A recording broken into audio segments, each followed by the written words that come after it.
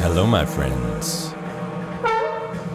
Welcome to episode 2 of the Escape from Society podcast.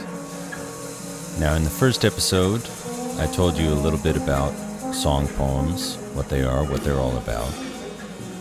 But I didn't tell you about how I discovered song poems.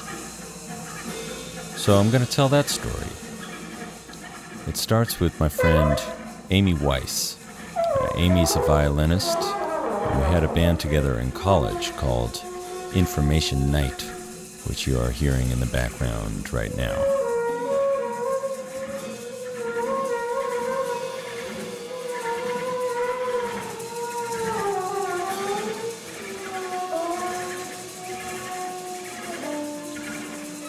If you know my other band Starring right now, you know two of the other members of Information Night, so we're all still a big, happy family, still making music together.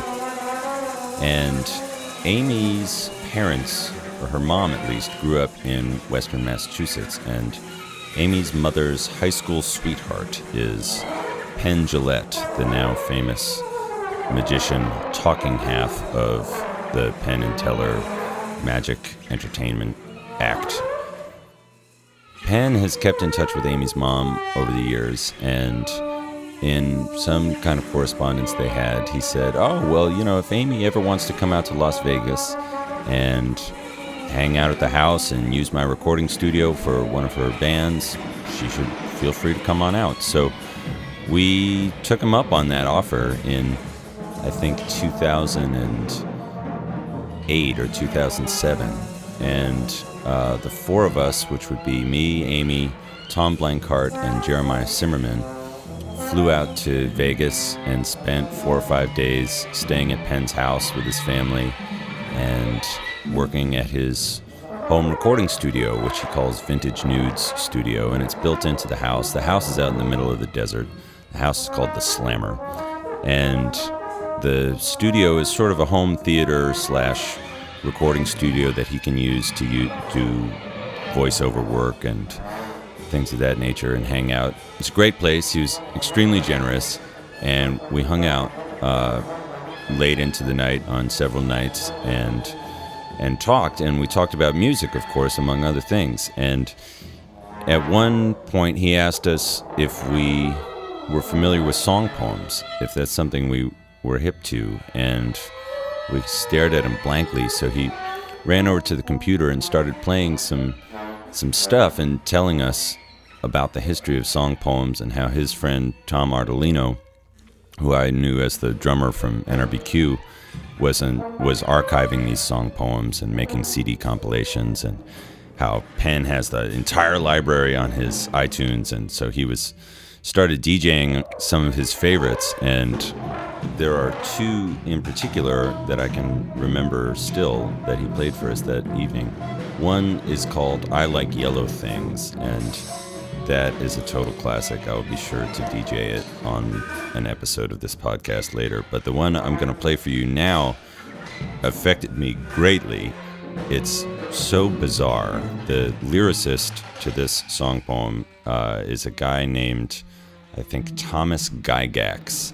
And Guygax lived in some kind of mental institution because he was not completely sane. But something that he did with his time was write song poems and send them in. And there are a handful, I don't know, maybe 6 to 10 Guygax songs extant on these recordings, and they are the most purely weird songs that I can think of.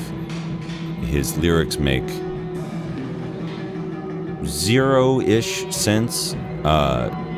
You can parse some little tidbits of phrases of things that might have some meaning and refer to something somewhere, but certainly do not refer to anything that makes any sense in the context of the song as a whole. And the way they're sung by these singers who are just reading it off the page and doing a nice disco or a nice little country song are incredible. So I remember absolutely cracking up when I heard this song for the first time.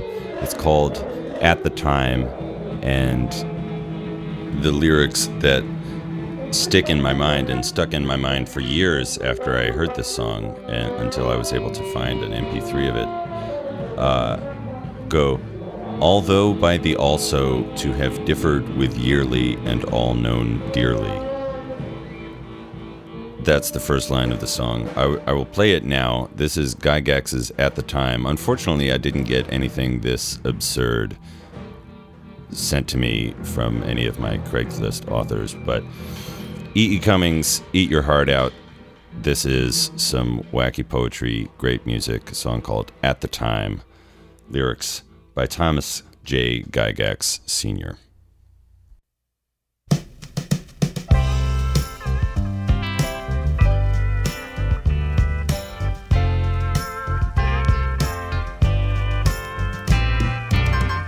Although by the also to have differed with yearly and all known dearly, throughout and among we use preferred by the also of having choicefully 3 times a day as the average we use of the among of our foods, along by our knowledge of the well-kept adage, by the more of all helping with the all of goods, towards being among our masters, and the also by our intelligence, while the passing of time, besides our matters by the also collectively to be with the tense.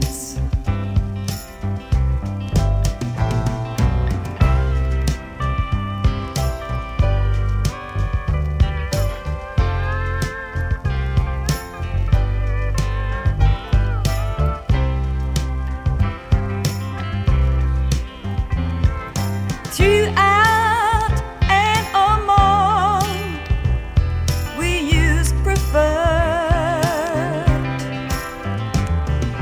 by the also of having choicefully.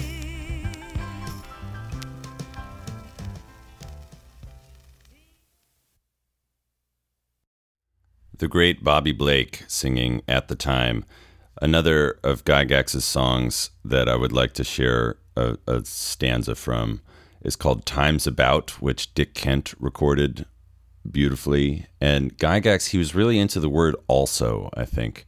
There's another line, every day and with all good, to also be with enough to do, much can also keep beside, searching further through the deep. So you really have to search further through the deep to understand what Guygax might have been talking about. And I love to picture the songwriter who was given those lyrics and said, all right, make a country song out of these. We need it by 12 o'clock. And of the but also, but in the having of the also too. I mean, just, all right, okay, sure, I'll do it. And kudos to Bobby Blake and Dick Kent and all the guys who sang these things with a straight face and just did it very faithfully. It's awesome. So, to get back to my story of being in Las Vegas and working at the Slammer, our general schedule was we'd get up, maybe go for a little swim, go into the recording studio, and we had a little bit of help, but Jeremiah, our clarinetist, is also a top-notch recording engineer, so he engineered most of the sessions himself, and we would just play for a couple of hours. We were exclusively an improvising quartet, and Penn Jillette himself is a bass player, so Tom was borrowing some of his basses. There was an aluminum bass that he has, a pink carbon fiber bass, and a couple of standard wooden upright basses, and so Tom was sort of mixing it up with those, and we would play music for a couple hours, and sometimes Penn or his wife Emily or any of their friends would come in and hang out. Teller came by, and yes, he does talk, nice guy. So we'd play for a couple hours, and we wound up with all this material, which Jeremiah did some rough mixes of when we got home, but we never wound up making a record out of it or using it for much of anything. And when it was the early stage of me doing this song poem record, I wanted there to be some connection to my experience with Penn and learning about the song poems. And I asked if he wanted to write anything or if his kids had any poems that I could use for songs. And what I ended up doing was actually using some of this material that we recorded in Las Vegas as the skeleton for one of the songs that I would write. So I had this set of lyrics that came on Craigslist about a guy who's sort of going insane and in this dream world. He's walking through his memories again, he says. And so I wrote a little song, a simple kind of verse structure. There's no chorus, there's no bridge or anything. It's a very simple tune. And after the first 3 verses, there's a quick cut to this droning, improvised section, which is me on the bass trombone, Jeremiah playing clarinet, Tom on the double bass, and Amy on the violin. And it's a very dreamy but frightening sort of abstract collection of sounds that rolls on and builds up to a little crescendo after a few minutes. So this is an excerpt from a longer improvisation, and so I decided to take little samples from the verses of the song and excerpt them out on top of the improvised material, which is different instruments, a different context completely. And I like the alien relationship between the sounds in this long middle section of the tune, which is, I'm trying to evoke the sense of memory and how memory and dreams is this mysterious process where things can get reevaluated and recontextualized by other memories, and things become confused, and you're not certain if the way in a musical example here, you hear an E chord at the beginning of the song and you hear the same exact E chord later in the song and it just is not the same, and you have to reevaluate, was it always like this, or have I become someone different who has a different experience of things now? Can memory and experience be objective at all, or is it always just tied up in your own head and evolving as you grow as a person? So the guy who wrote this song is clearly looking back at his relationship and thinking, was it always like that? What is the source of my pain? What is the meaning of my memories that I have? That's what I'm going for in this song as the text painting emotional content. And musically, I just enjoy that this song has a very strong melodic pop type of statement and a very abstract improvised statement. And those are the two ends of the spectrum of this record. And here they're right rubbing elbows with each other. So I'm very happy with the way this came out. The song is called The Verge. I'll talk to you a little bit when it's finished. Sleepless night, the darkness is all around. Walking through my memories again. I'm so hopeless, please don't bring me to the ground. Please smile at me, it will ease up my pain. Hate those days I've been facing lately. I still miss you holding me tight. You just let my hand slip off of yours amidst all the fights. I lost who's wrong and who's right. There I am alone with constant pressure. You won't answer my calls for aid. Guess for all this time you left me my only leisure to humbly bounce on that razor's blade.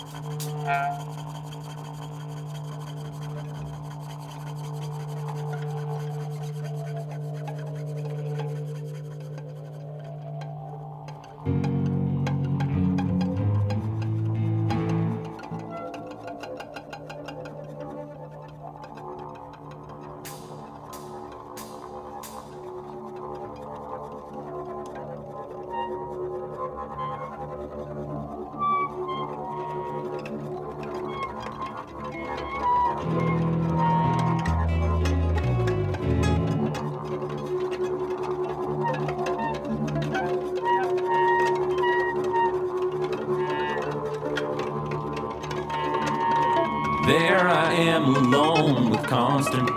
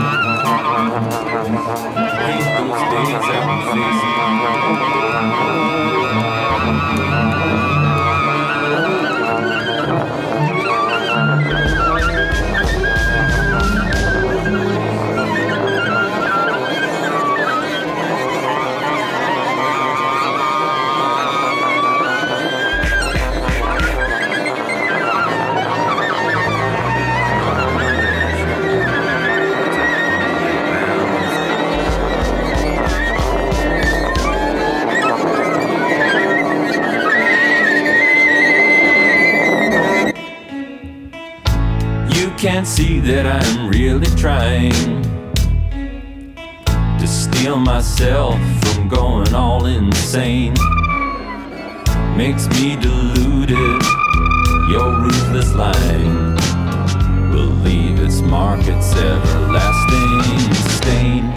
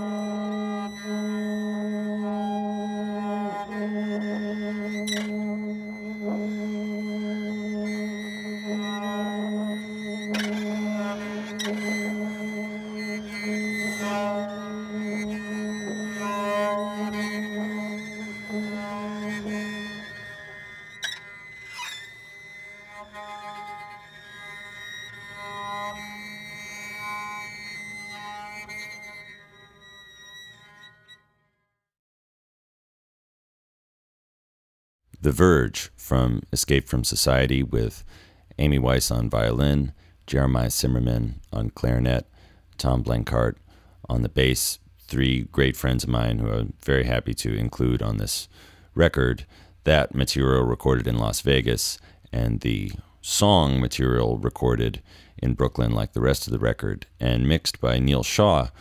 And I love the mix of this song in particular. I think the snare sounds great. It's a kind of a radical, weird snare sound, which doesn't sound very much like a snare drum at all because of the way it's processed, and it's a result of some crossed wires. We had a template going for doing these mixes, and when we imported this song, the snare drum material got placed on the bass drum track, which had plugins built up for how to make the bass drum sound good from some other song, and it happened to make the snare drum sound like this. So sometimes that's what you want to do. You want to be creative by playing violin music on the trombone and having it come out all wrong.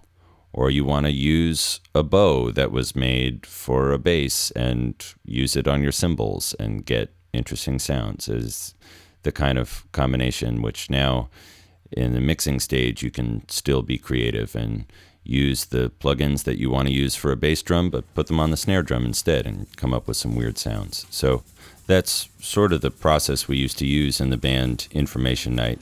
We would take improvised gestures and mix them up with recognizable pop songs of Elvis or Cyndi Lauper or Bill Withers or something. So you're hearing a little bit of that as we open the show. We're going out with a little bit of Information Night from back in the college days.